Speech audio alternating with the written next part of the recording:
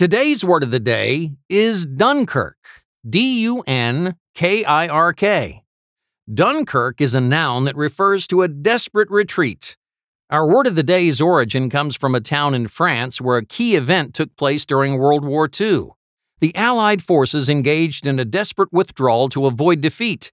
A Dunkirk doesn't just refer to a retreat, but a retreat done for strategic purposes. For example, we worked all night to get the project completed, but in the end, we had a Dunkirk. We all agreed we'd get more done if we went home, got a good night's sleep, and finished things up with fresh minds. Once again, Dunkirk is spelled D-U-N-K-I-R-K.